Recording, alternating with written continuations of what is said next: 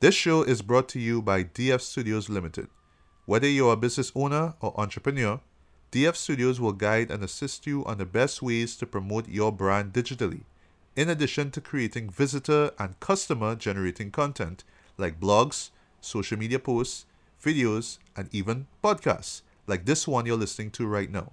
Visit dfstudiosltd.com or hit up info@dfstudiosltd.com for more info.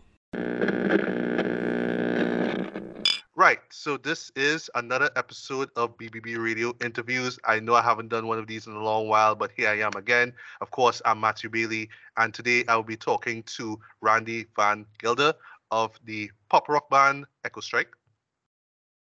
Hello. Yes. How are you? yes, folks. This is off the cuff, so you might have like a few seconds of right. Okay, and I say something, right? Yeah. So essentially, I have covered two of Echo Strike's albums. Well, sorry, actually three of them. Actually, did do three. yeah. Well, that would be the because I'd never covered the first your debut the first project. album. Yeah, the first album was, and the interesting thing is, the first album was made before the whole band was together. So the first album kind of brought me to where the rest of the band came into play. So the first album is just me, just done here locally. Right. But yeah, you came in it Not Inside Your Mind. Yes.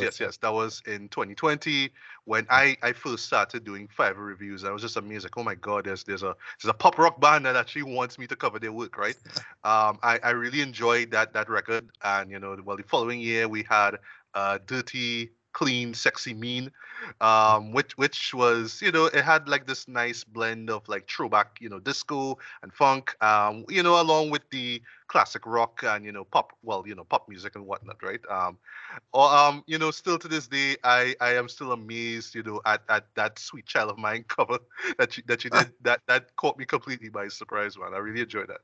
And of course, 1970, which of course, is a tribute to, Staying Alive, Bee Gees and whatnot, right? Of course.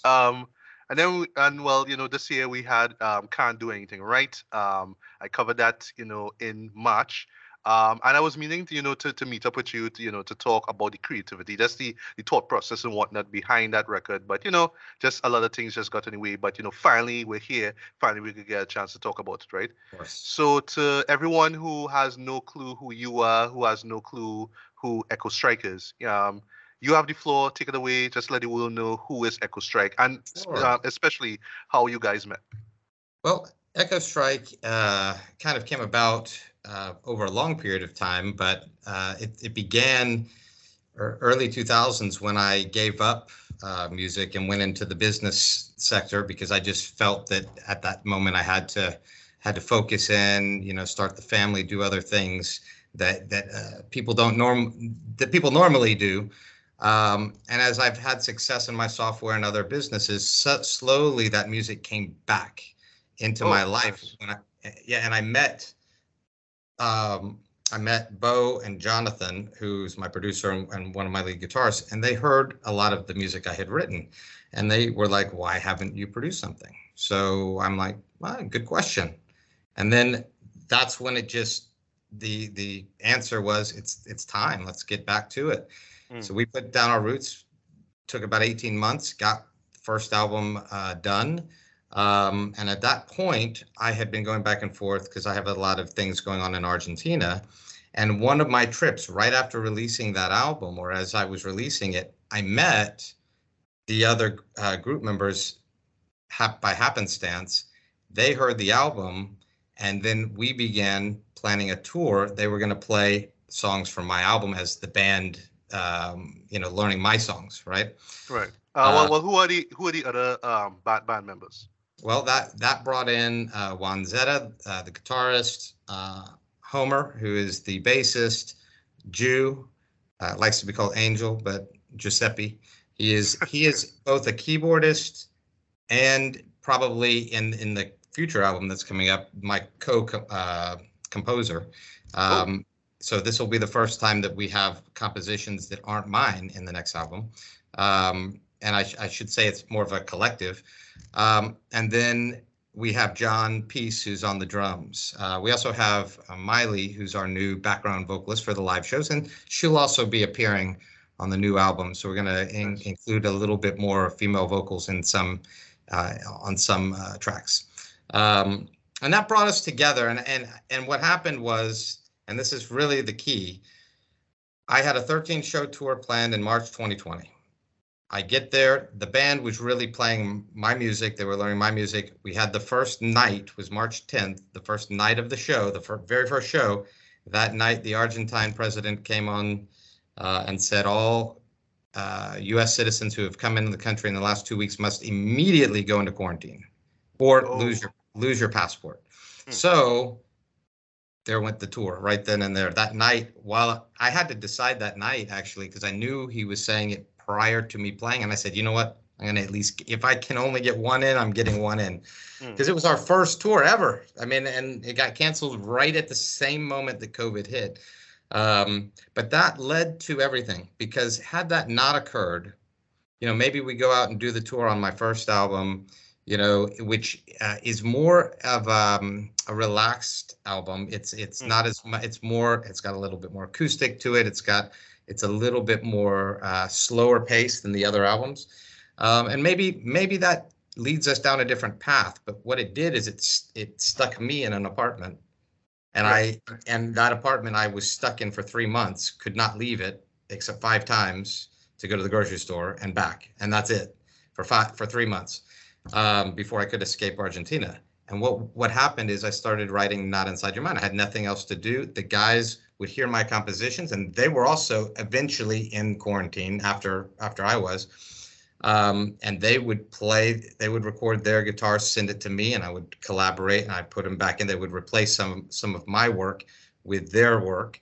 They're better musicians than me. I'm good at everything, but I'm not great at any one. And so that's how we formed Not Inside Your Mind. And the title of that is because I was going a little crazy inside the apartment. And so because of that, and actually Dirty Clean Sexy Mean, both of those albums were essentially done while we were still in some form of quarantine or masks and lockdowns and not playing in public places. So it gave us a chance to write 2 albums. And we wrote a lot more than that, but those 2 albums were produced. So instead of letting COVID get us down, we used it and leveraged it to expand our musical presence and get more towards the music that we wanted to create. And so that's how it all came together. And now it's like a machine. Now we're going on tours together, traveling, doing a lot more than we could, with the next step to go probably in the fall. It's their fall, our spring. We'll be leaving Argentina for some other countries. And then hopefully by next end of the year or summertime, we can finally make our way to the United States. Okay, great. When it comes to just the song ideas and concepts, right? Because one thing that I do, like when I jump into an album, it's not like everything has to be, you know, thematic or, you know, has to have some particular theme or whatnot, right? But I do like it, like when I'm just digesting the album, I realize, wait, there's something going on here. There's some kind of story that's taking place, right? And I really picked that up on, you know, the second album that you guys dropped, right? This sort of idea of, you know, just heartbreak and relationships and just different things, right?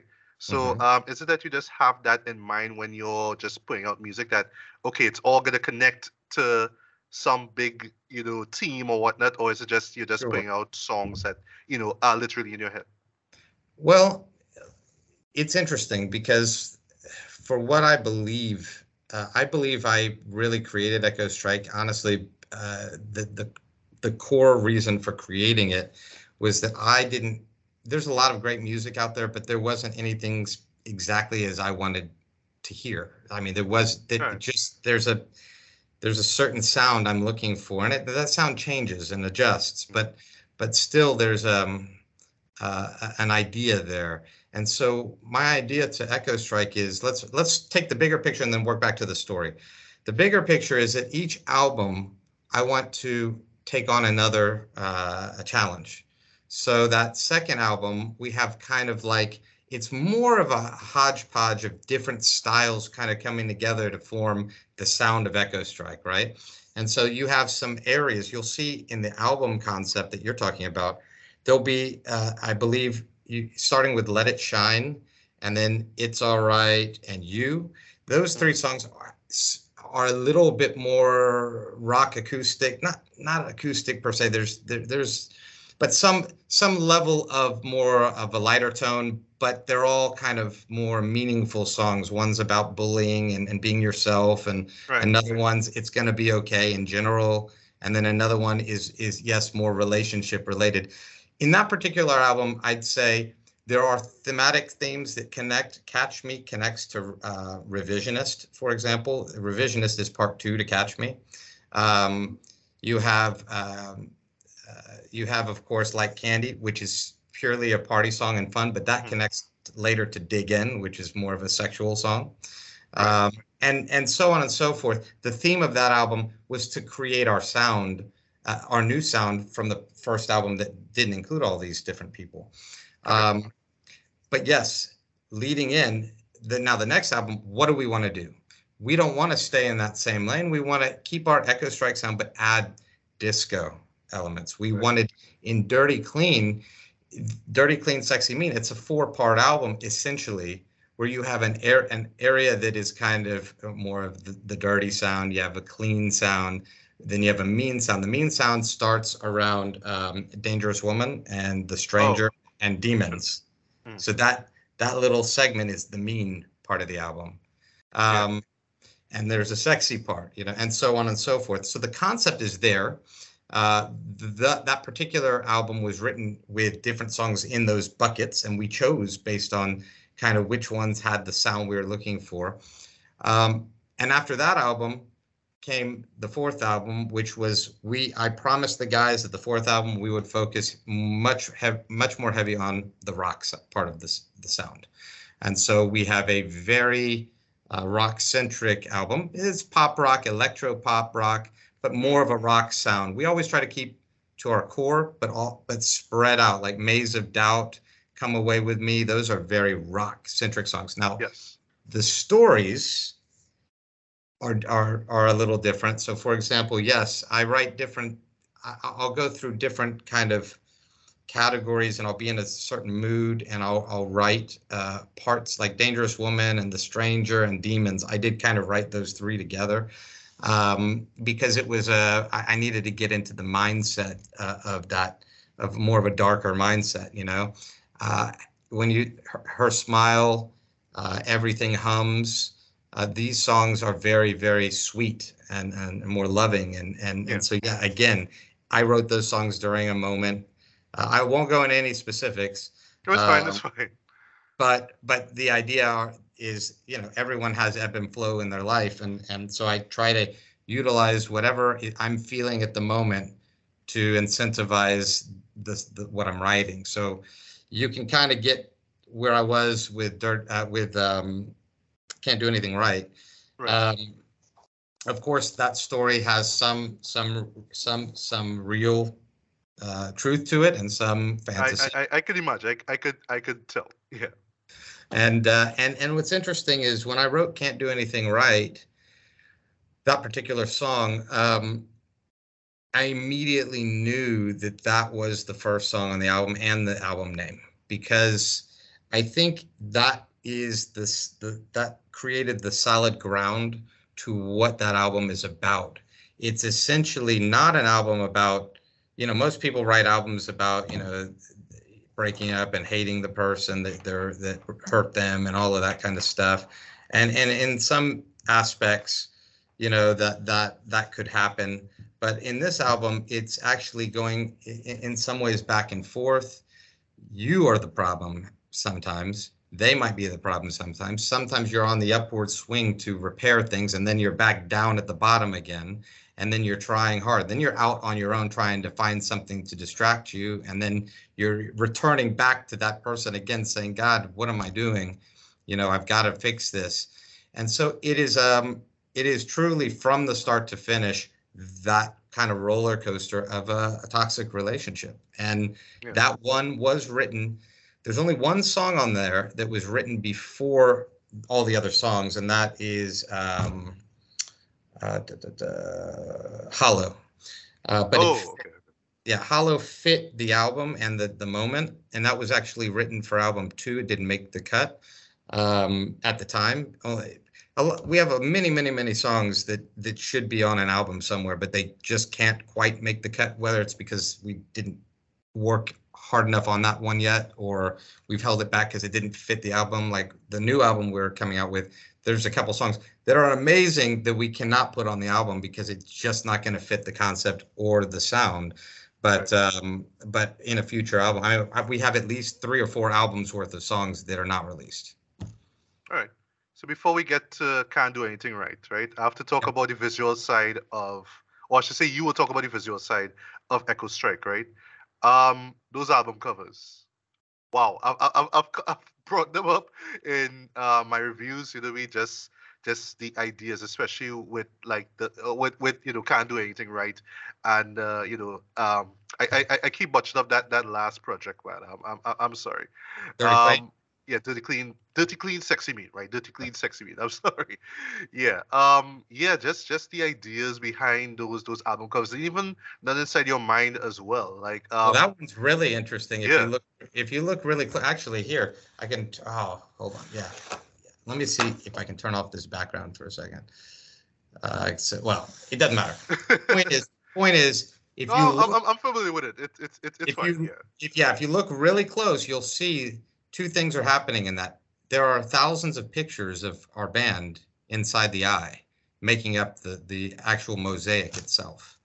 Okay, and no, I did not see that. I just sort of saw like some wrinkly skin. Like I'm just looking at the wrinkly skin aspect around the eye. Like I'm not really focusing on the eye. I'm going to show you the original the original mosaic that was created. Sure. See if it will let you see it. Oh, okay. I see it. So this is actually physically pieces of rock. Oh, created. All right. I like that was the original. It's an original piece of art. That's my eye. That someone in Argentina designed this mosaic of my eye. It's big. It weighs a ton. And so what I did is I took a picture of that. Then I took thousands of our pictures that we had, and I superimposed all of those to create the eye on top of the eye. Right. And what software did you use? I'm just. I don't remember it was there's a site I had to pay for it. Maybe it was like Shutterfly or someone who would take all your pictures and then use the coloring in the pictures on top of the eye. I have a great shot of it. Hold on, I got to do this for you because it's really. Oh, please, cool. Yeah.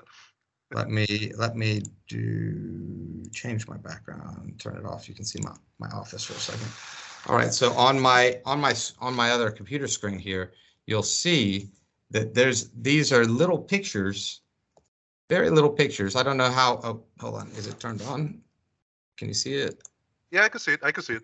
Okay, so all of these are little tiny squares are colored around the eye. So I give the eye a kind of a red coloring. And then it uses little pictures to put in. So here's John and here's Jew. You can't see it probably clearly. Here's Juan and so on. And it takes the coloring of the pictures and put it in. So when you zoom in really close, you see all of our band and all of the activity up to that point is actually in that. That is amazing, man. So it's I believe not only in the true art of an album. I know that even my producer, Jonathan, will say over and over again, it doesn't matter, singles are everything nowadays. And yeah, maybe he's right. But for me, I still believe in that. And I believe that the cover represents what's inside that album. And especially if you're doing something that has a concept to it, you want to do it. And Dirty Clean's cover is a game board. Well, people wouldn't know this, but the name Echo Strike comes from the game Master of Wills, which is the game I invented. Okay. And thank you, because that was like one question that I had in mind. The origin of that name Echo Strike.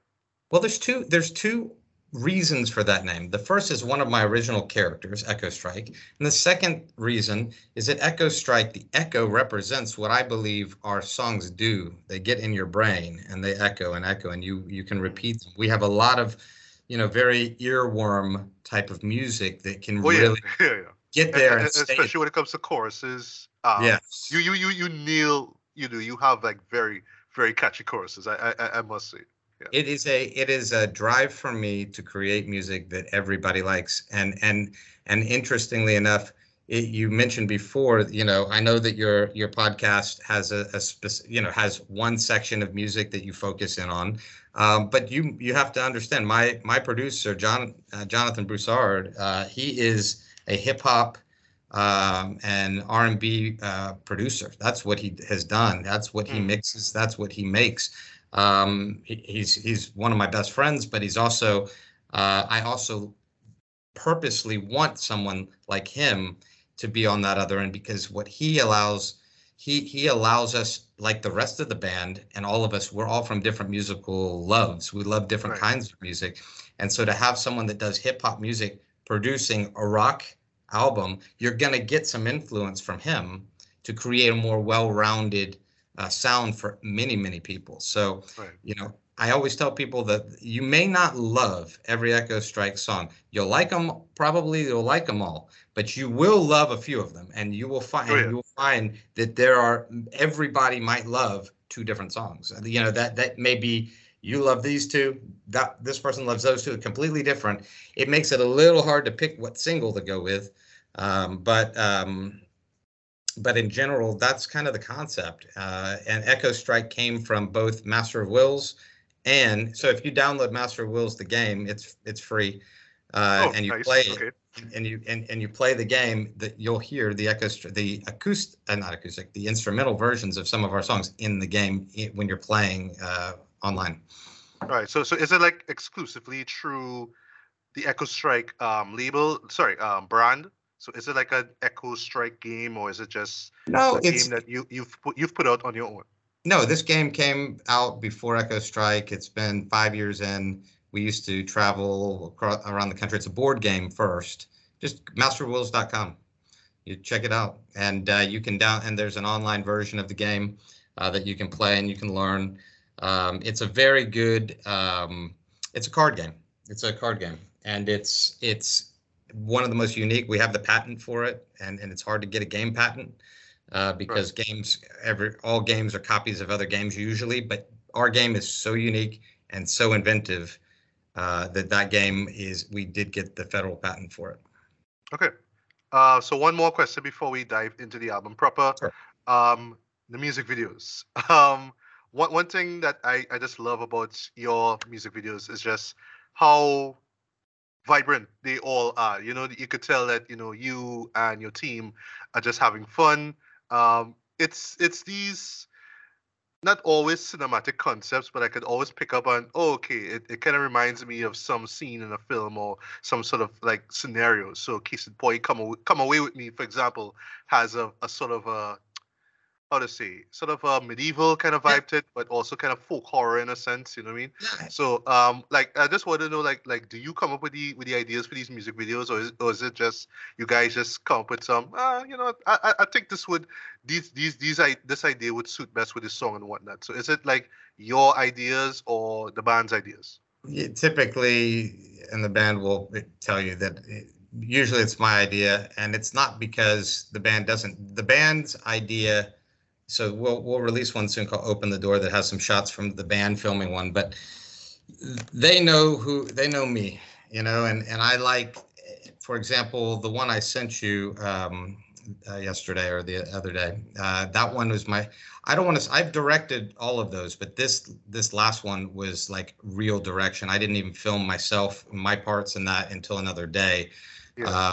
Because I was actually looking around for you in that video, and then I saw you with the manager, with that wig, and I'm like, oh, yeah. Okay, it took a minute, right? Yeah, because it's quite a character, but the thing is, Come Away With Me, for example, sometimes we just want to perform in other ways. So I always think that what makes things interesting about our albums, we can apply to the visuals too, because in our albums, you'll notice that many of the songs, I might be singing high, I might be singing low, I might be doing some falsetto, I might be, fast, slow. I will be all over the place. I may not be the best singer, in the world. There are professional singers that are going to be better than me, but I have a very wide range to be able to perform. And the same applies for the videos. I like to use the band as the actors, if as much as I can, because it's fun for us to get together and to perform and to give people a feeling about what something's about. The Come Away With Me one is a very unique one because it had more to do with the fact that we could get. I did want to film something, and I didn't know which song would work, but I wanted a medieval take, but not just medieval. I wanted it to be kind of hodgepodge medieval. So you have like one person like in a Three Musketeers kind of outfit, another person in a wizard outfit, a knight outfit, all kind of periods and times and mixes. But that place, by the way, you said kind of thriller horror. Well, that house that the drummer goes up to that looks in, I swear that house was haunted. And it was built in the early 1800s. They are all abandoned, and all three of these houses were in one place in this forest that was very scary. So I was like, so it's in outside of Villa Allende, Argentina, and it was horrifying, that house. I could not go up to that window, that little slit, and look in it without feeling this bad presence. And I'm not a believer necessarily in that kind of stuff, but that house is the closest thing I've ever been to feeling a bad presence. Anyway, not the sidetrack, but yeah, the ideas, I usually come up with different ideas. I just like songs. I have 3 or 4, 5 videos we haven't released that I just wasn't happy with. So we just don't release, I'm toying around. I have Reset My Soul, the last song on Can't Do Anything Right. I have a great video. It's a great concept, but we couldn't quite capture it the way I wanted to. So I'm kind of still messing with it. And it's like 6 months later. And I'm like, I'm still kind of, because it was a single shot of me on one street singing the whole song, walking backwards until I'm at the very end of the street. And it's a one long shot, but we tried to do these things on the sides, but the camera wasn't quite at the same angle as it was, but it's not aligning perfectly. So I'm having to figure out other ways to visualize some of the things that we filmed. And then I have another one, Open the Door, which the band filmed themselves without me. I said, hey, why don't y'all take this song and y'all try to do one when I'm not there. And it was okay. I mean, some of the shots were good and some of the musical shots were really good, but I didn't really think the concept was good enough. And so I actually then started working on other pieces. So there's dancing and stuff in the video now. And then I have a small part in the video as well. So I'm still working on that. Those are both going to probably be released in the next few weeks. But yeah, I love doing that, and I want to continue to. Like every time I travel down there, we film at least 1 or 2 videos. The one with Come Away With Me, we filmed. I'm not kidding. We filmed 6 videos in a 4-week period while I was down there. Now we haven't released all of them, but we filmed them. And the most recent one is an animation, which which caught me by surprise, because I'm like, like I understand, budgetary, issues and whatnot, but yeah, I was a little thrown off by it, but then when I saw the concept play off for itself, especially with I just love the character of of your ex, with these fiery eyes and whatnot. Yeah. And I love how it just kind of shows that behind her you're just seeing fiery buildings and whatnot. Yeah, so it's just like chaos all over the place. I like that. To me, it fits, because what it is another different style and a different thing. That's what we like to do. We like to explore different styles of music, and we want to explore different visual compasses, because you remember Like Candy, you did a write-up for it. Like Candy was very interesting because we filmed it in 4 different countries. Because of COVID, we could not physically get there. So it was actually filmed in Russia. It was animated in Istanbul. It was shot with the guys in Argentina and my parts in Texas. So we had to collaborate, especially during the COVID times, on some videos. Just Fly. There's some that you can tell are more homemade, if you will. But like Have Fun, for example, has a As a have very fun. homemade filter. Yeah. That one's just for fun. It's all about having fun and when you're, not ever letting yourself get down. And so we were on tour. We were in a house and I'm like, why don't we just film a video here inside the house? Let's choose one of the songs and let's pick one that makes sense and let's concept it. And I said, let's just have fun, because have fun is one thing we're doing and we can just enjoy it. And that one, in collaboration with the band to figure out, what scenes to do and stuff like that. But yeah, I mean, I'd say why not? You want people to come along on the ride with you. You know what I mean? You want people to, when you put something out, and it's a shame because the hardest thing is I've spent a lot on developing this. I haven't spent as much as I should on the marketing because we don't have a record company. I'm funding everything myself. And so it's not like I have unlimited resources to do this. Right. But at the same time, if people knew how much we put into it and also listened to the music and understood, the following will grow. We will get to where we want to go because it does start with the music and music is, I think, both original, catchy, fun, sometimes serious, but it gives you all the emotions that you want, and at the same time it gives you all the flavors that you want. So I'm hopeful that the next album will complete a circle of life, because we're going to be exploring something very, very different, and the music it will be the first time when we take the next step that people are like, holy shit.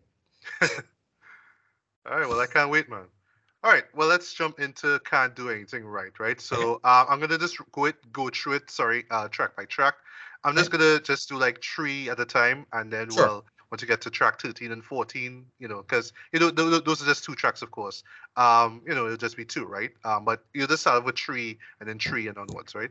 So Sure.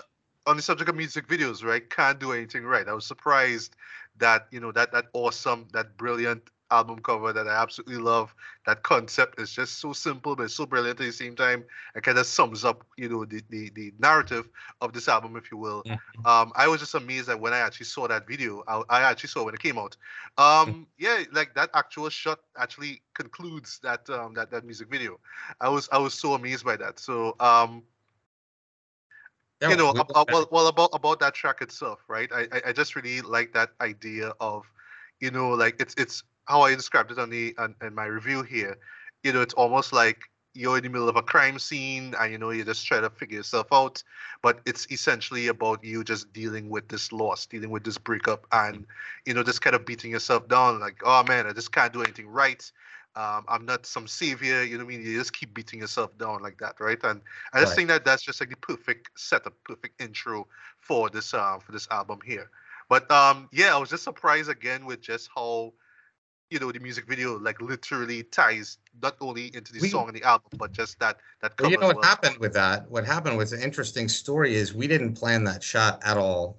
Okay. The album cover just happened. I don't smoke. Juan does, but I do not. But I, for whatever reason, I reached out he was like, give me the cigarettes, and I reached out and the photographer took a shot. We have several shots from that. And when I saw the raw picture, when it was sent out, I immediately went to that, Sistine Chapel idea of that's it, Sistine Chapel. That's right. Yeah, the hand of God reaching out, and I saw, and Juan has a pink shirt on, and I'm like, it's almost like he represents the bad, and he's tempting me to make a decision that could be that could have alter your life. Now, it's a simple thing to call it the cigarette or the cigarettes as the representation of some evil thing being put out to you. And will I take it or will I not? The apple, you know what I mean? And when I saw that, first of all, when I went into that bathroom, it's a Peruvian restaurant in Argentina. And I went into the bathroom to use the bathroom. And I'm like, this old tub was in here and all this. And immediately we happened to have a photographer there eating. It was at the end of a tour. And I called her in. I said, listen, come to the bathroom with me. She looks at me, it's really funny. And, and I said, no, really, bring your camera. And then Juan just happened to come with me, and it was him and I in there for a little while. And yeah, we just started taking shots. And when I saw it, it was so profound to me that it made such sense of that thing that's you're always searching for and having to make the decisions in your life that could take you down the wrong path or the right path. And that it says it all in that one picture. So I wanted to go back and shoot that shit in that restaurant. So the entire thing, that video, everything is shot in that restaurant. Oh, okay. That makes sense. That makes sense. On the roof, on the stairway, on all we rented it out and said, hey, I think we gave them, a little bit of money to keep it closed for a little time for us. We shot everything back in there because it was just so profound to me. But sometimes it happens. I had a completely different cover in mind until I saw that image. And I talked to the band too. I said, guys, listen, I want you to know, it's no offense to the band because the rest of the guys aren't on the cover. You have to deal with that. You don't want to feel like you're promoting this one person in the band and not the other. But the band and the way that we operate is so wonderful. They saw the same thing that I did. They saw exactly why this needed to be the cover, and they understood that, even with the language barrier, they understood it. And people, have to understand, there's so much balance in your life, and I want to keep everyone happy, and I try to give everyone a little bit of FaceTime and things like that. But sometimes the moment is captured and you see how profound it is and you go with it. Right.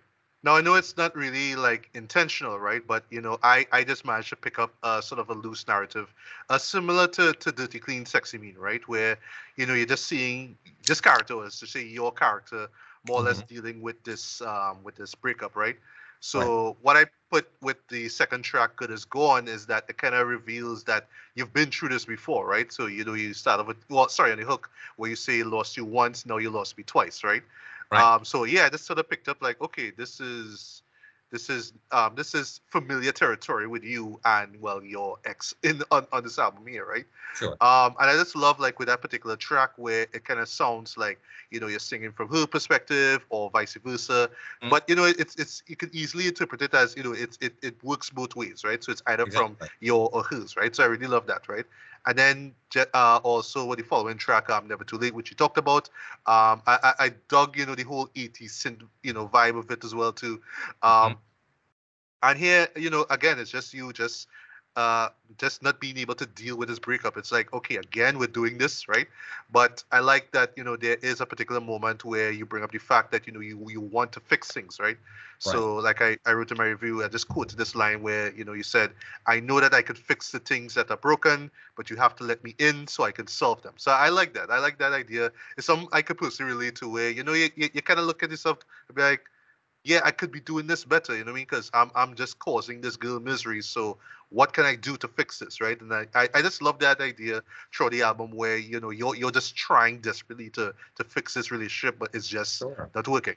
So yeah, just want to hear your words on it. Just the ideas behind Good Is Gone and Never Too. It's really quick. Good Is Gone, one of my favorite songs on the album. We do that live. Never Too Late, we do live as well. Good Is Gone is you picked it up right. It can be seen from two perspectives. It's also there's a little bravado in that one, like, see ya, I'm out of here. You don't take it as seriously. And then very quickly it's followed by, but wait a second, it's never too late, and the yin and yang of the, it's okay, screw you, I'm out of here. To wait, I want you back and I'm willing to fix it. That is in itself where the toxic relationships, that ebb and flow of toxic relationships is immediate and fast and furious. And so those two songs were specifically put there. It's a very strong start to the album, those three songs in a row. And I didn't really want to do that. I wanted to kind of pace them out, but that's how they fit.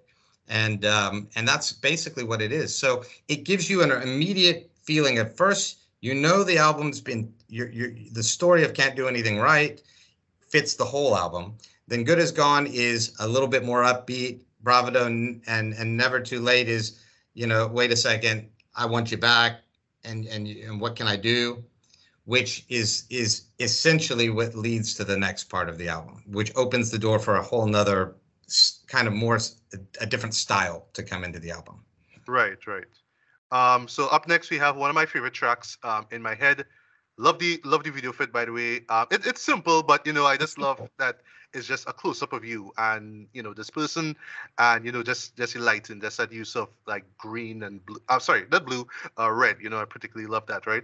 But I just love here with this track. It's like I said, this has some of the best writing on this record, bar none. I love the emphasis on the word you, and again, it's open to the listener whether it's from her perspective or yours, but I think in this case it kind of blends, especially in the second half of the song where it's almost like you're just literally lashing out to like, what, I'm done with this, like, just literally get out of my head, you know what I mean? But it could very well be from her perspective as well too, so absolutely love that. But yeah, well, before I jump into Lie Twice and Maze of Doubt, yeah, just the idea behind In My Head. In My Head is, and I won't shy away from it, it's my favorite song on the album.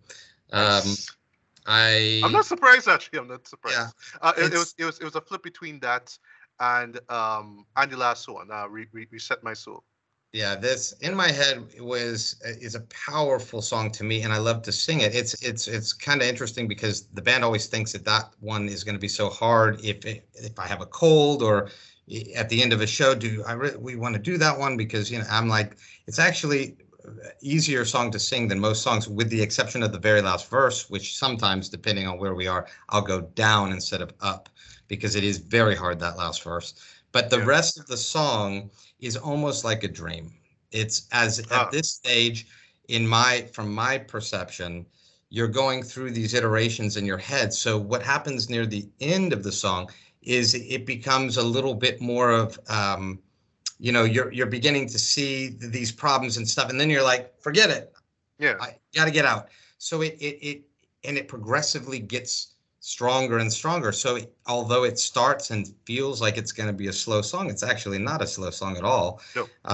It gets really powerful and really, really great at the end as the crescendo, and it's a beautiful journey with acoustic and electric in it. So it's fun. We perform this song. It's my favorite song to do.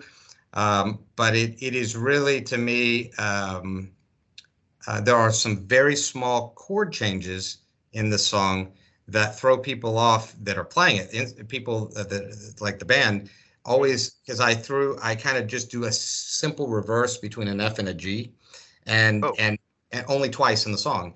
There's no real absolute chorus, because that is true, actually. That is very true. Yeah. There's the part, I know you. That part repeats only once, and there's only the one time that it actually repeats the words, and then the rest of the song it never comes back. So it's a very structurally interesting song, and I just think overall I'm very proud of that one, because for whatever reason and however it came out, and that's why I wanted the video. I can tell you that at least one person in the band does not agree with my choice of how I displayed the video. It didn't like my concept on that. But I told them, I said, listen, of all the songs on the album, this is the only one I'm not giving you a choice on. Ouch. Because it's only because I envisioned it as that dream. And in that dream, the simplicity of it, just your head. And what they did is she filmed around me over and over again. I would sing the song over and over, and she would just go around me. And so when you're seeing, and you'll see, if you really look closely, my glasses change over and over again, because every shot my glasses are different shapes or different styles or whatever, and they're changing because they're different shots, but yet the singing is all going to be in the same, right? Yeah. So So it's an interesting concept. Actually, we filmed the girl after I left Argentina because we had to have her separate. It was separate timing, so that it wasn't filmed at the same time. But it's a great concept. I love that song. Yeah. It's a fantastic song, man. All right, so up next we have Light Twice, which I called, smooth and radio friendly. Yeah, because it is smooth and radio friendly, right? Like REM style. Yeah, yeah, exactly. And yeah, I mean, it's self-explanatory. You lie twice, so again, it's just setting up that again, this is not the first time that you've been through this, right? But it's not just about the lies that you've told your ex, but what she's told you as well, right? Right. And I believe this is the only track to feature guest vocals. Yep. And as I wrote, it's more or less playing the role of the ex, right? So kind of agreeing with him. Well, sorry, agreeing with you on this album, pretty much, right?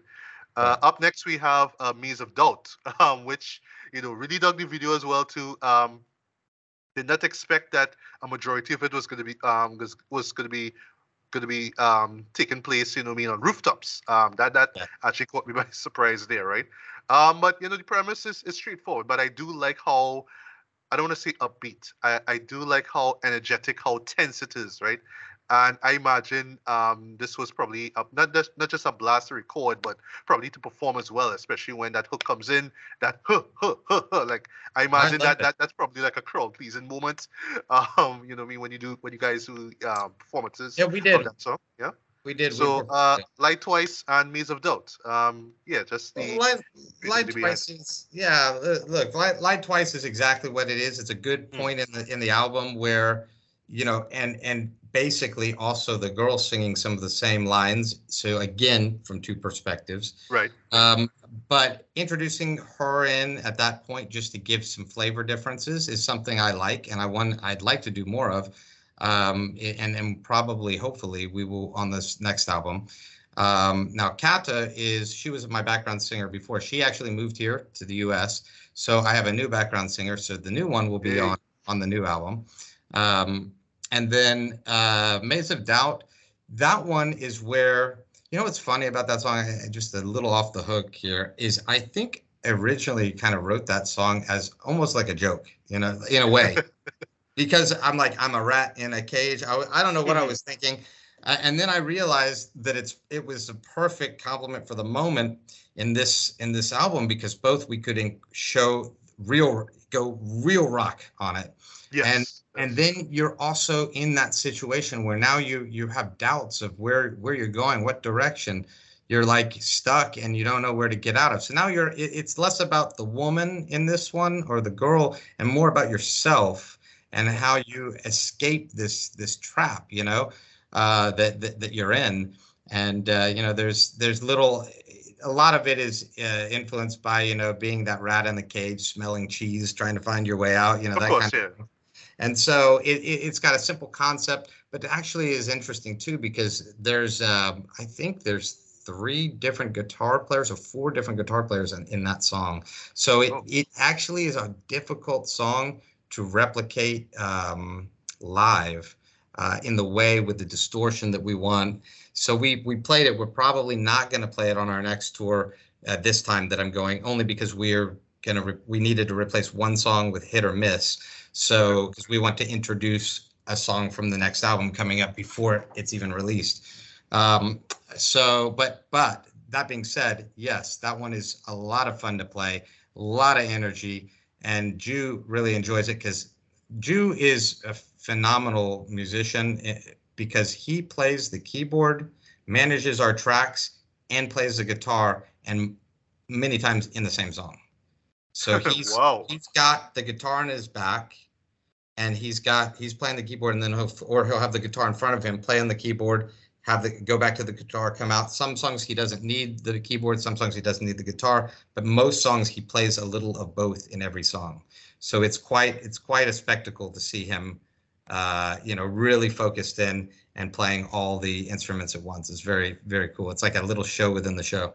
But yeah, Maze of Doubt is fun. The video was a lot of fun to be able to make on the rooftops in Buenos Aires. The girls on the ground are actually in the streets of Cordoba. We are on the rooftops in Buenos Aires when we filmed it. Oh, okay. So it's not okay. I was on the impression it was the same same area. Yeah. But we figured that because it's Argentina architecture, where our location, that you wouldn't be able to tell the difference. So just Yeah. a little. Well, I didn't know. So Yeah. right. Little So insight. mission complete, right? Right. So we get the next three songs, which are pretty light. You know what I mean? So even though this is essentially a breakup album, we have some light-hearted moments, right? So we have Hello. Did not expect a music video for this, but great video, by the way, I must say. You caught me with the eyes, though. You know me with the sparkly green Yeah, eyes. it was More or one less, video. That was like the hardest Bad video. News. That was one of those 6 videos we filmed. I'll tell you why that's so hard is that we were playing that night in that place, and we had to get there early. We had Okay. 2 hours to film everything before that, and Right. so people were starting to come in while we were filming, and I did not know if we would have enough shots to actually finish the video. And yeah, so that was crazy. And so the quality of it isn't where I'd want because there was a lot of dark areas that we just didn't have lighting for.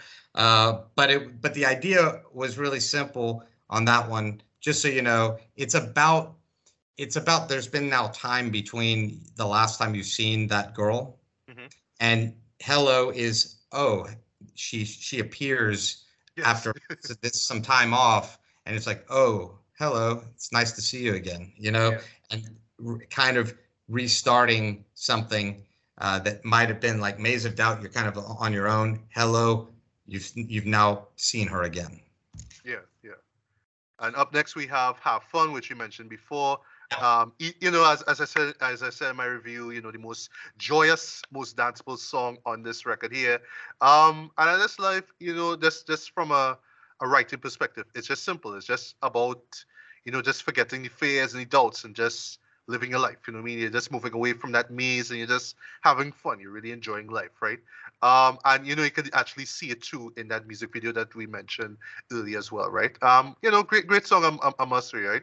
And then lastly, there's Open the Door, which I am looking forward to that music video of. This to me felt like the most intimate track here because yeah, it's your character and your ex more or less meet to back up, see no more. I do like the 1, 2, 3, 4 count that you do at the end of the hook as well. You know what I mean? Because as I said, it's more or less you're not sure if it's gonna work again. Like you have more. It sounds like you're more optimistic about it. But she's like, I'm still not sure. But it's like, all right, come on, trust me, we could do this again. And it's just the idea of you guys just hooking back up again. So yeah, I just love that sort of ease in terms of that emotion, that heavy emotion that we got early on in that album with Sure. those 3 songs here. So yeah, just you could just give us the background behind Have Fun and Open the Door. Well, I'd say those 2 songs are the most conceptually kind of more a little electronic, a little bit more on stylistically like maybe previous albums. We wanted to give a little bit of that taste from a music standpoint, and I think you hit it right on the head. Have Fun is, let's get out there and just have fun again, right? And Open the Door is taking that have fun and now let's get serious. Let's get into the groove again. And so Yes. that's why that one is going to have a lot of dancing in it. It's just about opening the door again to possibilities and in general. So though the album is about this toxic relationship and this character model, the songs can generally be heard independently and be used. Like Open the Door doesn't have to be specific to the relationship either, right? No. Yeah. That song is written in a way where it can be more like just open to anything, and there's Take a risk. Yeah, take a risk, and you always have the chance to open that door. And so, yeah, I mean I think that's sometimes what I like to do on a lot of as many songs as I can is have multiple meanings for people so that people can use it for their own feelings and whatever they may be going through or whatever they want to hear out of it. Like art is intended, though you need to write it. I write it for one specific reason. I always try to keep that in mind. Yeah. And well, just to touch on that quickly before we get to the next track, That's why I really admire the simplicity behind the vocals, right? Sorry, behind the lyrics, right? Mhm. So it's straightforward, but you could interpret it in not too much ways, but like just in a few ways where it can relate to you. You can understand where the character in this project is coming from and whatnot. But you could also look at it from another perspective as well. So I really like that, right? If you want more complicated lyrics, go listen to my first album, because there's two things that you'll find really quick when you get into complicated lyrics. Is yes, some of the songs are beautiful songs. The bad part is that when you go down that path, you have a more limited audience, and if you have a more limited audience, you end up with a more limited, message to get out to people. So though, if you go back and listen to the first album, you'll probably find it very appealing, especially once you've heard all of our other stuff. The words, like a song, there's a song on there that I know my friend has, like Mexico and Santa Fe are two wonderful songs on that album, but there's a song called Unless You Ask, and the writing on it is some of my best writing. But that being said, it's conceptually harder for maybe people across the board to understand. It's more poetic. And so you get into the point there that I've learned in my process how to get the message out there by simplifying a little bit. But the challenge in simplifying is still keeping those multiple messages within one single statement, so that people can interpret it in different ways. There's the magic in it. It isn't necessary. Like, I can write anything at any time, and I can go deep and I can go further. But I've been trying to bring that back to a more simplified messaging, and that helps people. Yeah, of course, in my head and songs like that, I kind of fall back in a little deeper, but I try to do as many ways that I can to keep it as simple, because I think it gets to more people that way. Yeah, I understand. Okay, so we have another one of my favorite tracks. This comes right after Open the Door. That is Dagger, right? And as I said in my review here, just the placement of that track right after Open the Door, boy. Wow, that is, it just feels like a gut punch. You know what I mean? Like, you're just thinking everything's going to be okay. Like in your mind, you know it's not gonna be okay, right? Just given the album title alone, right? But it just comes out of nowhere. It just hits you, boom. You know what I mean? Just hits you in the gut. And right? it's a tough song. That was one of the hardest. I'm not gonna go into detail, but that was definitely the hardest song to write. I could understand, man. Cause yeah, I mean, here you're just vulnerable, man. It's the you cut me like a knife, right? Trope, right? But you just go so deep into it, and it's just more or less that just kind of realizing, sorry, that again, this relationship is not working. I just feel like you're just kind of like stabbing me in the back, like literally, right? So I just love that hook where you say, sharpen your knife, stick me right. You got too close and stab me from behind. Like, geez, you know what I mean? Yeah. But I love just near the end where it's revealed that she found somebody else, right? And it just those last moments with you, like we know that you're feeling angry, right? You're pissed off about it, right? But it's like, you know what? It's not worth my time. I gave it a God honest try. I love how you said God honest try. Near the end of that track. You know what I mean? It's just like, I've done it. it. But that's I'm it. glad you noticed that, because that's just a very small, subtle change, but it's an important one. Yeah. So well, the idea behind Dagger, well, I mean, the obvious, Dagger is Dagger is a moment, two moments at once, because it's kind of stands by itself. I was kind of shocked at the amount of people that just loved that song. I mean, don't get me wrong, it's a great song, but there's also just a poetic feeling between the vocals and the guitar in that song that really, if you really listen to those two things going together, the guitar really feels like, it came after the vocals, but it's as if you're writing it together, and you're writing the edge of the knife, Right. And you're at that point where you're at your lowest moment. That is the lowest moment on the album. At the same time, when you're done with that moment, then you're back to you have to bring yourself back, come up again, and go down a different path. which does lead to Come Away With Me. But the and Come Away With Me, just before we even go there, Come Away With Me is actually intended to be a sidetrack. It's not about the toxic part. That it's not her again. It's a different. It's more like a different. It's going down a different path, right? But Dagger truly was one of those songs I will never forget. We were filming a documentary. Unfortunately, during some of the filming with our first documentary crew, a bunch of our stuff got stolen. All of their equipment got stolen, and so we lost a lot of our a lot of really good footage. But we have a moment where we're sitting on the floor playing that song. I had just written it the night before, and the guys were there and they were just looking at the chords, and we just played it acoustic. It's a great version of that song. I'd love to have released it. I don't think we have it, but yeah, that song did cut like a knife to write. It hurt like hell to sing it the first time when I recorded it, but after that, now it's we played it in the last concert for the first time, the last tour we added it. So nice. That one I actually should have a live performance of that one being released on YouTube soon. Okay, well I'm looking forward to it, right? So you could tell me if I'm wrong here, right? But I said in my review of the following tracks, Come Away With Me and Hollow, where it felt like you were going to this particular persona that I noticed from Dirty Clean Sexy Mean, this sort of heartbreaker guy. You know what I mean? He just breaks hearts, but it's all about this his way of moving on, right? So yeah. I kind of saw that persona, if you will, coming back with those two tracks, right? Where like with Come Away With Me, for example, it's more or less you're hooking up with somebody else. And it's just for one night apparently, right? So it's like, yeah, come away with me, right?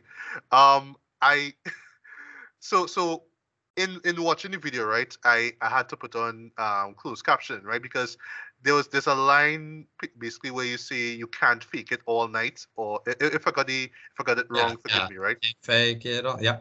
Right. It. I was wondering if it was you can or can't. So you can't. Because if it's can, because I'm thinking, you just don't care. It's like whatever, right? But you can't fake it all night. You can't. You can fake it as much as you want, but I know what you want. Exactly, right. And that makes a lot more sense, because I don't think that you're so down in your luck that you're just gonna find some girl that's be like, all right, just whatever. Yeah. No. It's clearly can't. Yeah. But I like that song though. I called it kind of salacious, almost like like again, you just have that mindset. You're thinking with right. So it's just when you groove, when you mood, let's do this, right? So I like that. It's one of my favorite, and the crazy thing about that one, especially if you listen to the live performance on YouTube, that song is actually better live than our production version, and it was because it was the last song we added to the album. So it's only a few of us were on that song, and we didn't have two guitarists playing it. I think it was just me and Jew. And now when we add Juan and added the rest, we just didn't have a lot of time. And it was the last song that we added. It was the very last song created. And it just was so good, we just had to include it, which I'm glad we did. But the live version is one of the rare events in which when you hear it live, it blows the doors down. It's one of the everybody tells us that song is like their favorite to hear live. So it is it's interesting because that's hard to do, where there's any song that's going to sound better live than the beautifully produced version of it. But that song is that way actually. Okay. Up next we have Hollow. I called it, the morning after song, but maybe it is, you could tell me if I'm wrong. Maybe it is actually, just realizing that, like it's cool if I hooked up with this one girl one night, but it's not gonna change the fact that this relationship that I had before is over, right? And that's where you hit the brought it up on the hook where you said I knew you were the one for me. You think I am the one for you, but you can be sure it's time to settle the score. I ain't with you anymore. So it's almost like, what? Yeah, I guess I just have to accept the fact that this is over. For good, you know what I mean? There's no way around it, right? So you can tell me if it's a relationship to her or to, The one night stand. The one night It stand. could This is the also one. be, yeah, it could be a little payback too. It could Yeah, be yeah. a little bit like, you going through your mind. There might be moments where you're like, okay, I won somebody back. She's back with me, but Mhm. I'm not feeling it like I did before. So maybe I'm gonna do this. It's a little hollow feeling, inside.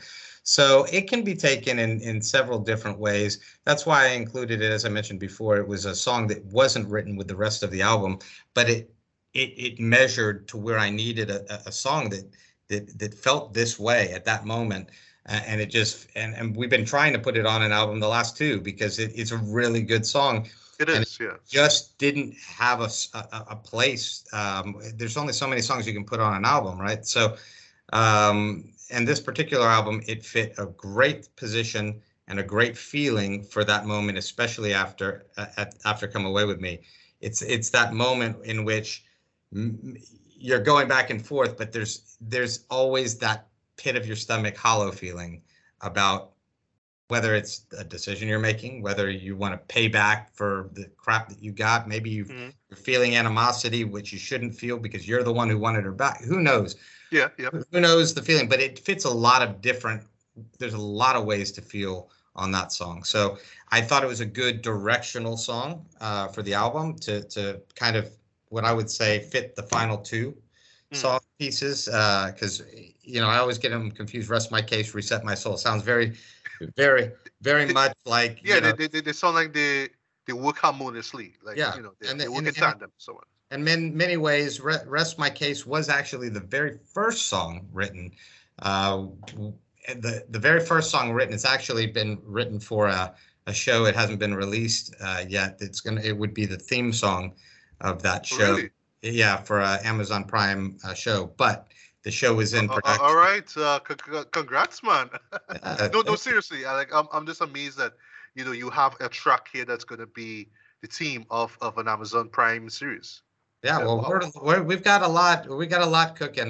We've got one of my good friends is an actor. He was in Homeland and some other big shows, and he would like Echo Strike to compose an entire track for an entire movie of his. So we've got some fires burning, if you will. That's great, man. Yeah. All right. Well, let's get to the last two tracks here, right? So, Rest My Case, as you said. This conceptually was the most interesting for me because it's not just about taste that you're talking about, like in the hook where you said it's a taste that lingers on in the mouth. It goes on and on and on. No desire burning out, right? Just that lingering feeling of your ex just out there, right? But in particular, how you talk about the world around you is changing, and you're just still like attached to memories of the times that you and your ex spent together, right?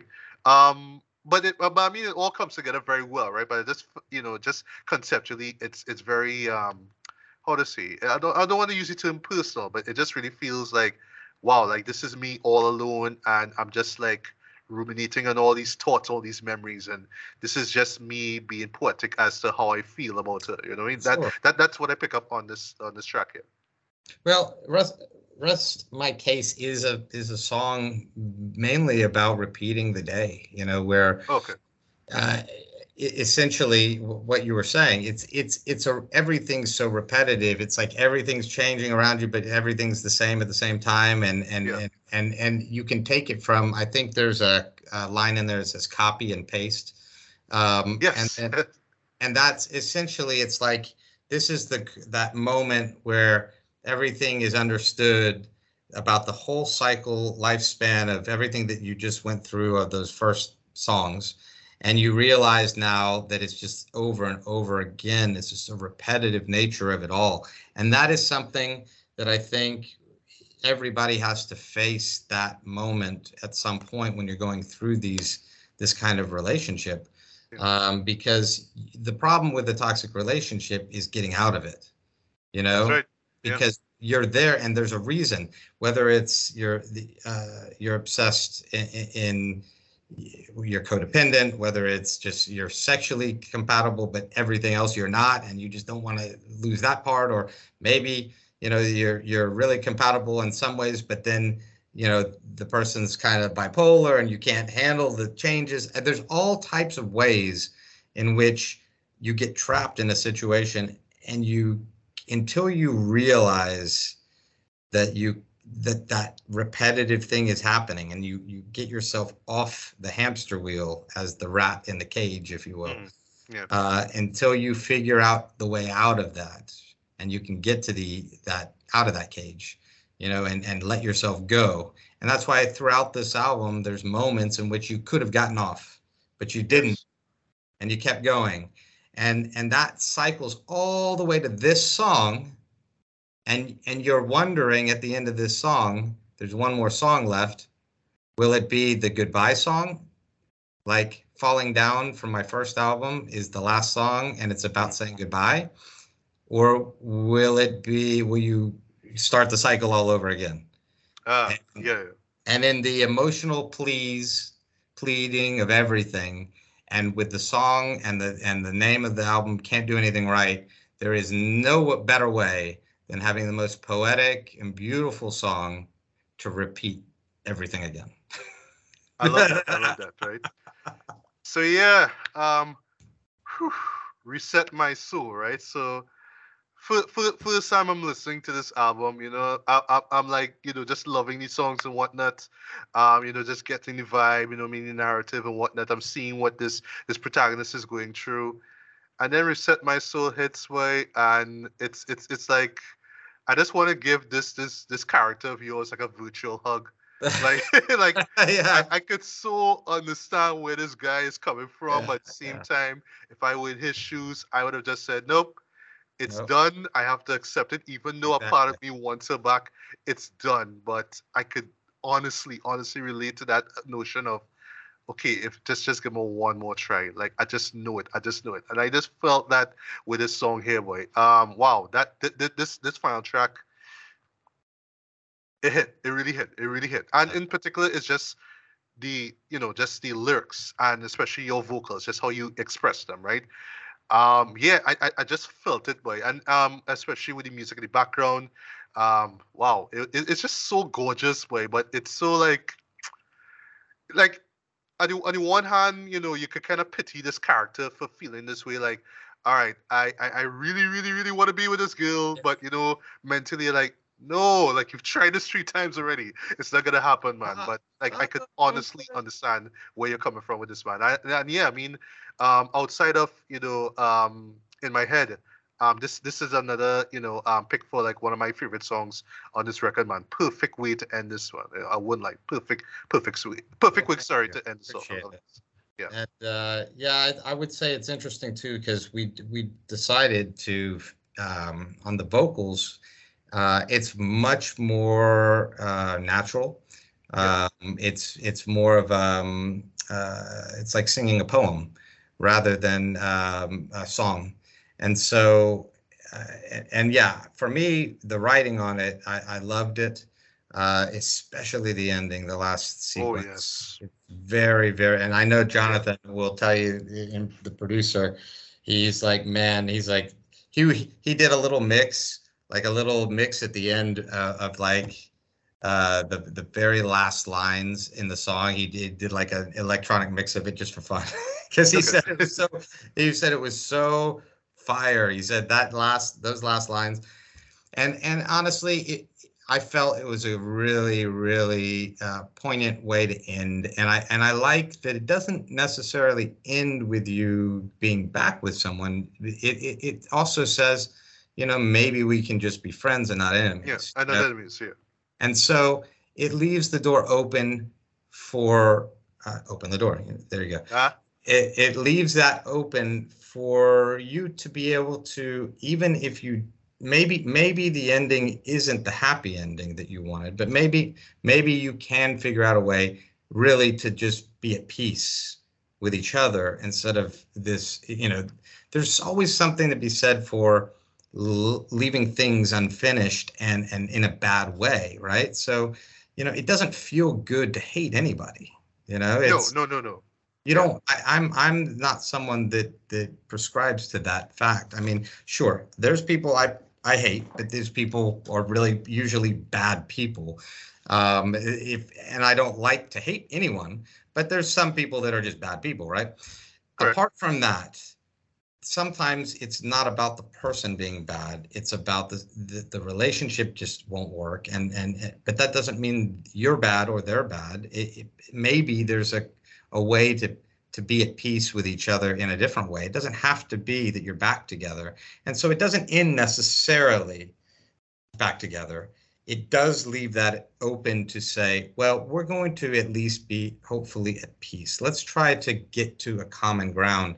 And it might be back together. It might be apart, but it might be at least we would be on good terms when we see each other. Or, there's many ways that it can go. And I think the idea was that you have powerful emotions, powerful feelings, and you want to give those feelings to somebody that you love. But at the same time, be mature about it and find a way to live in peace with whatever happens in the end. And I think maybe that moment is throughout the life cycle of the album is maybe, yes, you shouldn't try it again, but maybe also you're being mature this time around and you're saying, okay, I accept that maybe it won't work, but at least let's try to be friends, Yeah. So there is a good message either way you want to interpret it. Right. Nice. And I imagine this is a song that well, have you performed this live? No. It's one that or it's not designed.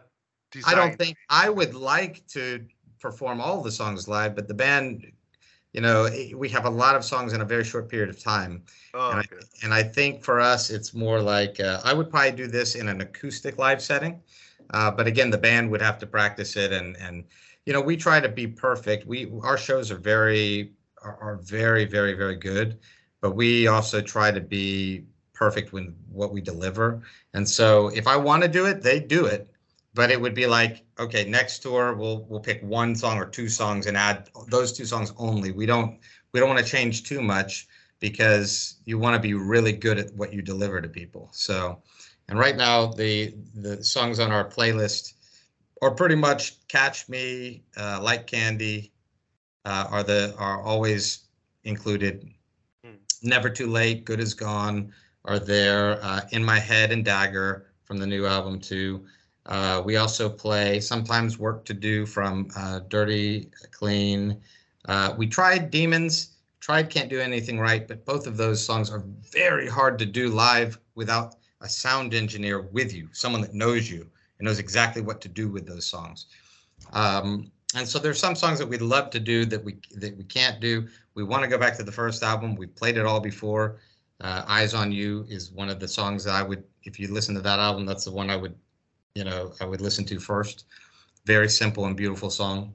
But yeah, "Come Away With Me" is also on that list, "Maze of Doubt" sometimes, but we also try to, for Argentina, we also throw in a couple unique covers that we do, like "Sweet Dreams." I want them to hear what you say about "Sweet Child of Mine" because the band is torn on that. They're torn on that. They don't think it's as good as I think it is. And because I think traditionalists always have a problem with you changing something different. Yeah. But I tried to hold true to the core and change everything at the same time. And that way it could be totally ours, but completely understandable what the song is and what it is about. Of course, I did change the entire ending, but that is, look, that's what I like to do. And, it's always a risk when you take one of the best songs of all time and try to make it your own. So. Yeah, I imagine it's like that for any cover or any remake. Yeah, right? I don't like doing covers because I have a harder time connecting with the lyrics that I didn't write. So. Okay. So even if it's a song that you love and you get, to be hard for you I can do some, like I would have no problem doing "Sweet Child of Mine." We've done that in an acoustic cover before.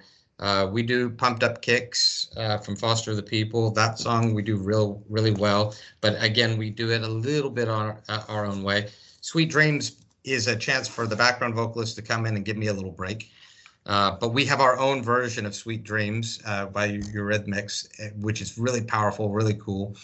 And we played some different covers, but traditionally I don't like to play covers. It's not nothing against it, but when I'm writing Echo Strike, and since we've done it, I very rarely even listen to other music. I focus and listen over and over to the new stuff I'm creating, because I don't like to copy anybody. And even if I start listening to somebody else during those moments, maybe I will subconsciously copy something. I don't want to do that if I can. If it's inside me already, because from years of listening to music, then fine, it comes out and I can't help that. But I can help prevent creating something that I just heard, and I can help prevent that by not listening to other music while I'm in that process, which has been for 4 straight years. So. Right. I totally understand it. So a couple more questions, I should say, before we part ways, right?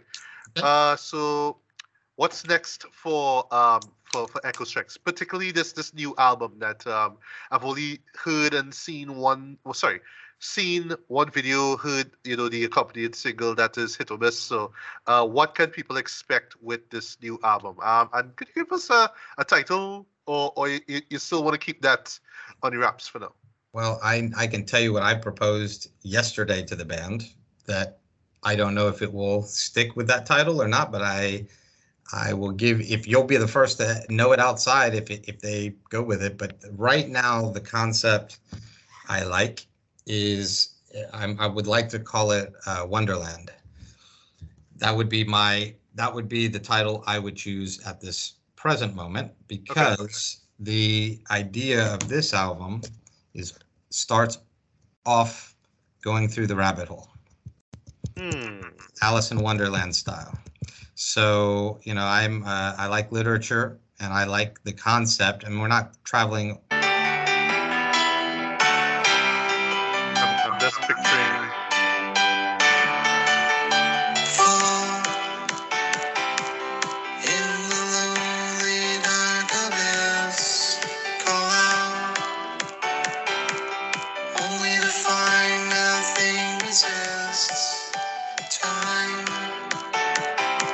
Seems to be going in reverse. Here is another universe. Come on now, I'm jumping by my head, jumping loose. Okay. So you're right with that electronic music direction, man. But why I was doing this is that it literally feels like I'm just falling down that rabbit hole, and when that pre-hook comes in, I'm like smack on the ground, and I'm like just looking around, I'm just seeing colors and weird stuff. Well, you will the entire album in 2 ways is going to feel like that, because you're in another universe, because we are going down a completely different path of sound. Now, there will be songs like Hit or Miss isn't so far removed from some of the things we've done in the past, but it is like synthwave, right? So it is a very different, it is still different than anything we've done. And I believe probably of all the songs that I've made, the most marketable song. That I love that song, and everybody that has listened to it is in love with that song.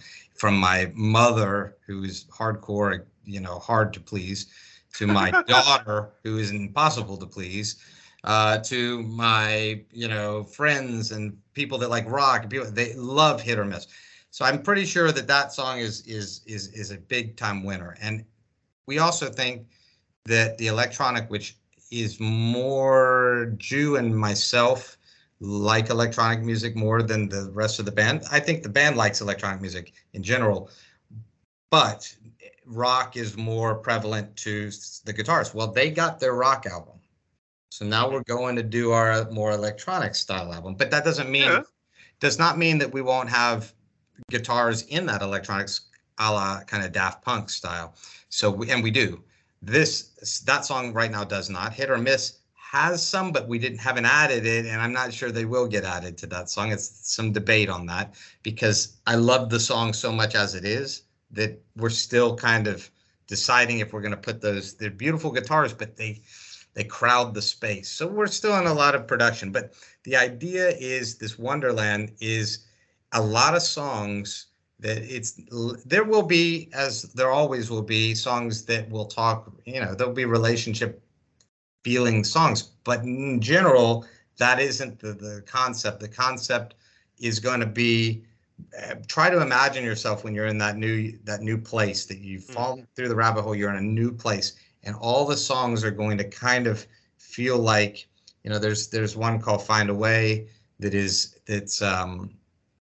really talking about, it's more like what we are as humanity and what we're trying to do, what we have to do to survive this, world that's growing and maybe we're burning it down. We got to do something together. We got to find a way to do it. But in general, it doesn't speak. Nothing speaks absolute to anything, more or less.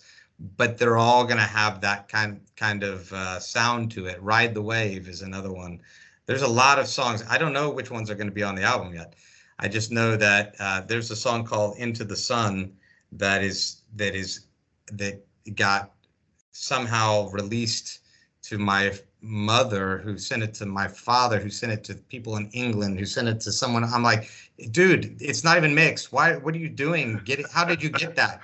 I think someone sent it to my mom, who asked for it, and then she sent it out, and I'm like, guys, you can't do that. But it's gonna be a very different album because Ju and I are working on it together. I'm focusing, some of the songs are gonna have some of my music, and some will have some of his music, and some will have both of our music, the bass concept. But I'm having him design most of the bass track so that I can create and spend a lot more time on the vocal arrangements and create that power. Because in the past, every album, every song, I've created the entire composition, and then they would replace my guitar with their composition of that guitar. But the structure was always mine from the beginning. This album, I wanted to not do that because I wanted the opportunity to build a song not based on my thoughts. I wanted the bass to be someone else. Now I'll cut it up and I'll create the song structure oftentimes, but the music there was designed by a lot of times by him to base it. So he'll have a lot more to say on this album. But it's allowing me to like explain. You heard that entire song except for the chorus, which we didn't get to. The entire song is in falsetto. So okay, wow. Yeah, and there's a couple songs like that we're hitting. I'm hitting some real high notes, and it'll be fun to see where these go. But man, I have this is an entire. These are all. Whoops. You can because we saw a bit of it. The background is in here somewhere. Oh, you can't see it there. So these are all songs that are competing for the first album right now, or for this fifth album. And I have a couple cool things. Conceptually, so this is definitely just, I just sent this to them yesterday. This is just for a concept, not anything more than that. But I was like, oops. This background thing, it really sucks. This background thing. Where do I have to show it to do it? What is that? Yeah, see, no notification. You gotta do it like that. See that? Right. You can kind of see it, but anyway, yeah. It's not the cover, but the idea was to get, because I'm gonna have an artist design it. But what I imagine is, because they said, one of them was like, we don't need to include us in the cover. I said, no, I don't want us to be big in the cover. I want us to be in a swirl falling through this hole in the sky. And we're there, but so is all of these other things, whether they're feelings and shapes and people and other things that are talked about in the album, all coming through this hole into this universe, into this new place. And I want an artist to do it. So I'm talking to a couple artists that are somewhat popular artists here, and I'm going to talk to some in Argentina to see about actually painting the album cover. All right. So I've done this in the past, so this is going to be the final question, right? Yeah. So as someone who is able to more or less get a team of like-minded individuals to craft some great music and put out some great albums, including this one here, Can't Do Anything Right.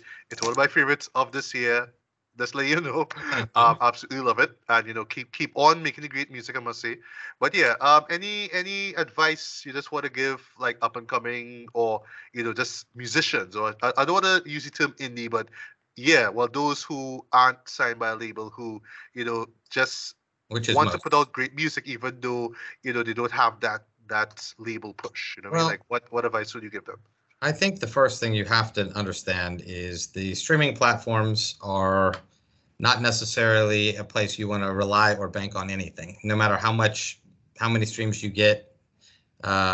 We've had all types of problems with Spotify paying the streaming stuff because of if one person, if I hire a bunch of advertisers or marketers to market it, and one person does something wrong, they can literally say, well, you have some fake streams, so we're not going to pay anything.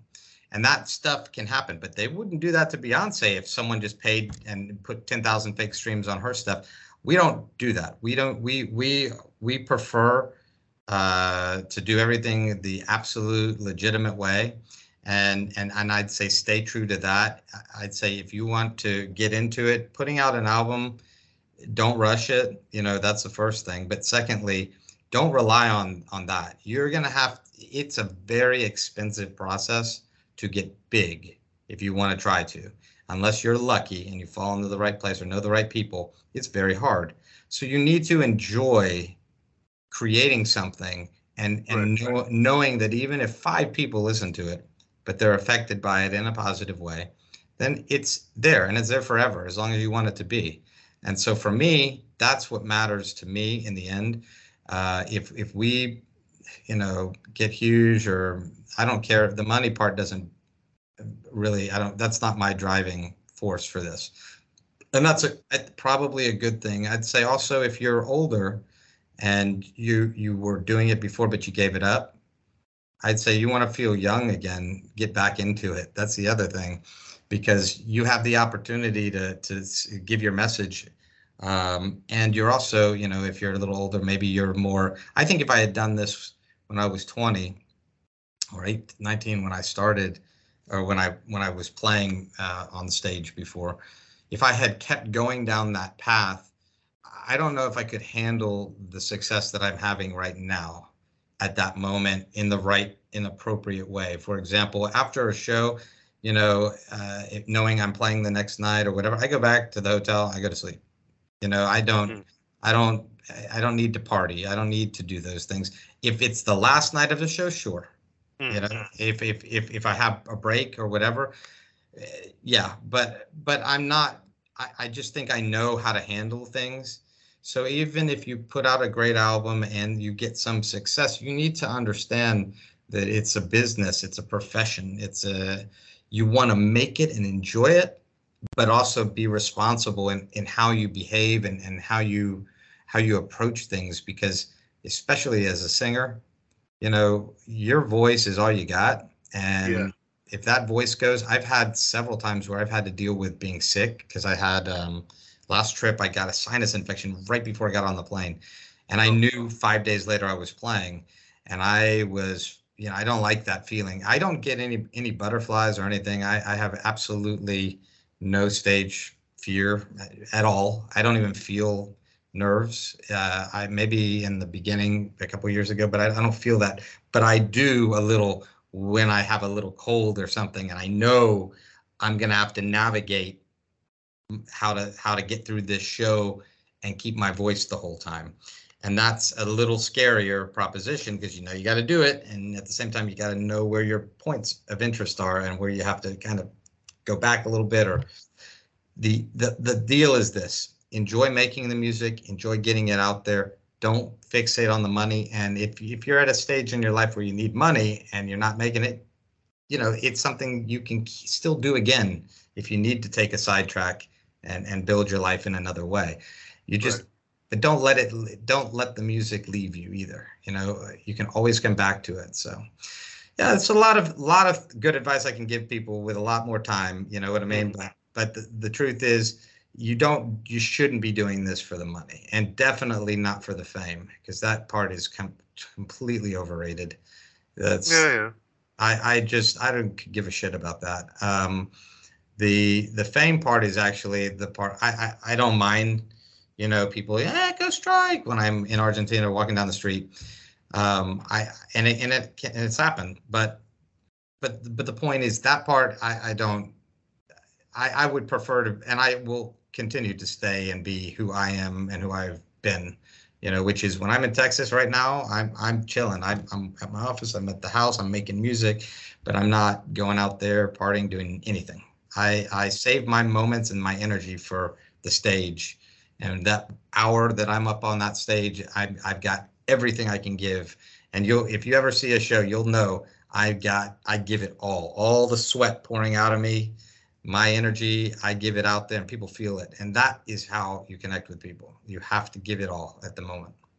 right. I love that, man. Great advice, man. So, here's your chance to plug yourself and Echo Strike. So, Awesome. where can people find you, and where can people find Echo Strike online?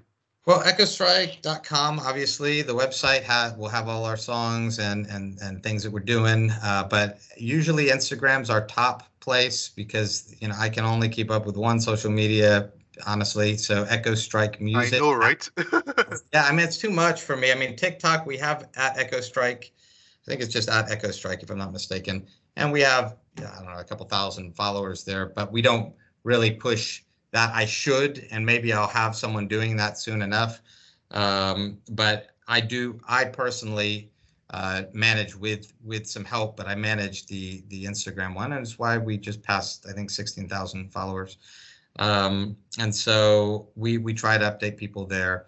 On Spotify, just look up Echo Strike, Apple Music, any streaming platform, and on YouTube, I think it's just /Echo Strike now. I think you can get there. But we have a lot of great content coming up on YouTube, so definitely subscribe to us there.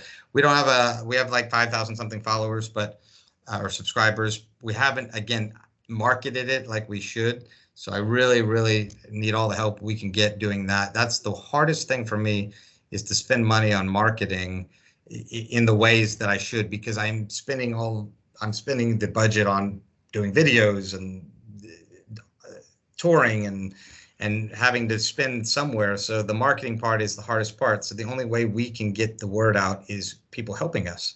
And that's, you know, you can only get so much from people. And so hopefully, you know, the music will start reaching more people, and those people will help us get the word out. All right, that's great. So, Randy, thank you so much for coming through. We've had a nice chat. Great album once again. Love it. You know, one of the best I've heard this year. Guys, if you haven't checked out Can't Do Anything Right, please do. It's available on, I would say, major streaming platforms. I don't want to say all streaming platforms, but it's there. It's great. Y'all love it. Y'all check it out. You know what I mean, Randy? I just want to see you and your band keep growing, keep shining, keep doing great things, keep making great music. And I can't wait for, I don't want to say Wonderland is yet, but whatever the name of this, you know, new record you're coming out with very soon. Is it going to be coming out next March? I realize, like, you usually have like a March release date. Yeah, so is it going to be next March? Well, we could say that's about the right time, because it'll probably come out before. So after this short tour that I'm having here in December, we probably won't tour again till March or April. So it would likely be this little window where we would begin finalizing some of that music, and probably push for March or April release, so that it's there for the next tour. And the only thing is, how we're going to do the tour with the electronic and the rock together. That's a whole nother ball game. But anyway, and let me say, Matthew, it's always a pleasure. Your writing is some of my favorites. Thank you. And thank you. Sorry, I forgot, but no. Thank you so much for posting my reviews on your blog, man. I really appreciate that. You know, I mean, it's, you know, not just, you know, drawing people to my work, but just showing that there are other people, not just in the United States or whatever, but in the Caribbean, that's actually listening to your work, and really appreciate what you guys are doing, man. So I won't be far from you. When I get back from the tour, I do have a 1-week cruise. So I'm going to like Honduras and okay. Cozumel, and I think somewhere else. So I'm finally it's like the first vacation in like 3-4 years or something. So it's Nice. So at least I've been meaning to get one, but I don't know. I've just been it's so grinding hard. a lot. It's so hard. I have to do it over the holiday. I'm going to do it. But Yeah. anyway, again, thanks so much for your insight. I love how deep you go and how much you really understood, and the band appreciates that too. They've told me they always read your reviews. So we'll keep this going. And I always like, to me, it doesn't matter, the influence of any one reviewer. What matters is that the reviewer really sees the picture. So as you grow, hopefully you can grow through this and also see other bands and pop and rock that you have you may have a channel that is specific to one, but I know you're open to many. No, yeah. It's similar to movies. I'm just open to a lot of genres. Yeah. And so we're hopefully with us doing that, we can send you some other ones too. If only I wasn't surrounded by all Spanish-speaking bands, but maybe you could do one. Yeah, sure. I mean, I'm down, man. I'm ready. I'm gonna mention. I'm just for fun at one of the shows we have at Trascienda. We play. Usually, there's 4 bands playing in the same show, and we always meet some really cool, interesting, and Argentina popular bands. So maybe, because they all speak English, at least some, I'm gonna say, look, you guys go get your album reviewed and pass you along. Let's see if we can get an Argentine band to do a review with it, just for fun. Yeah, that'd be great, man. Yeah. So if you could hook that up, I'm appreciate it, man. Yeah. Why not? I'm a man that likes to connect people, so. Yeah. So yes, once again, thank you for coming through. It's been fun. We had a blast. And thank you guys for listening and watching this episode here. So yeah, until the next time, take care. Peace, everyone. Peace.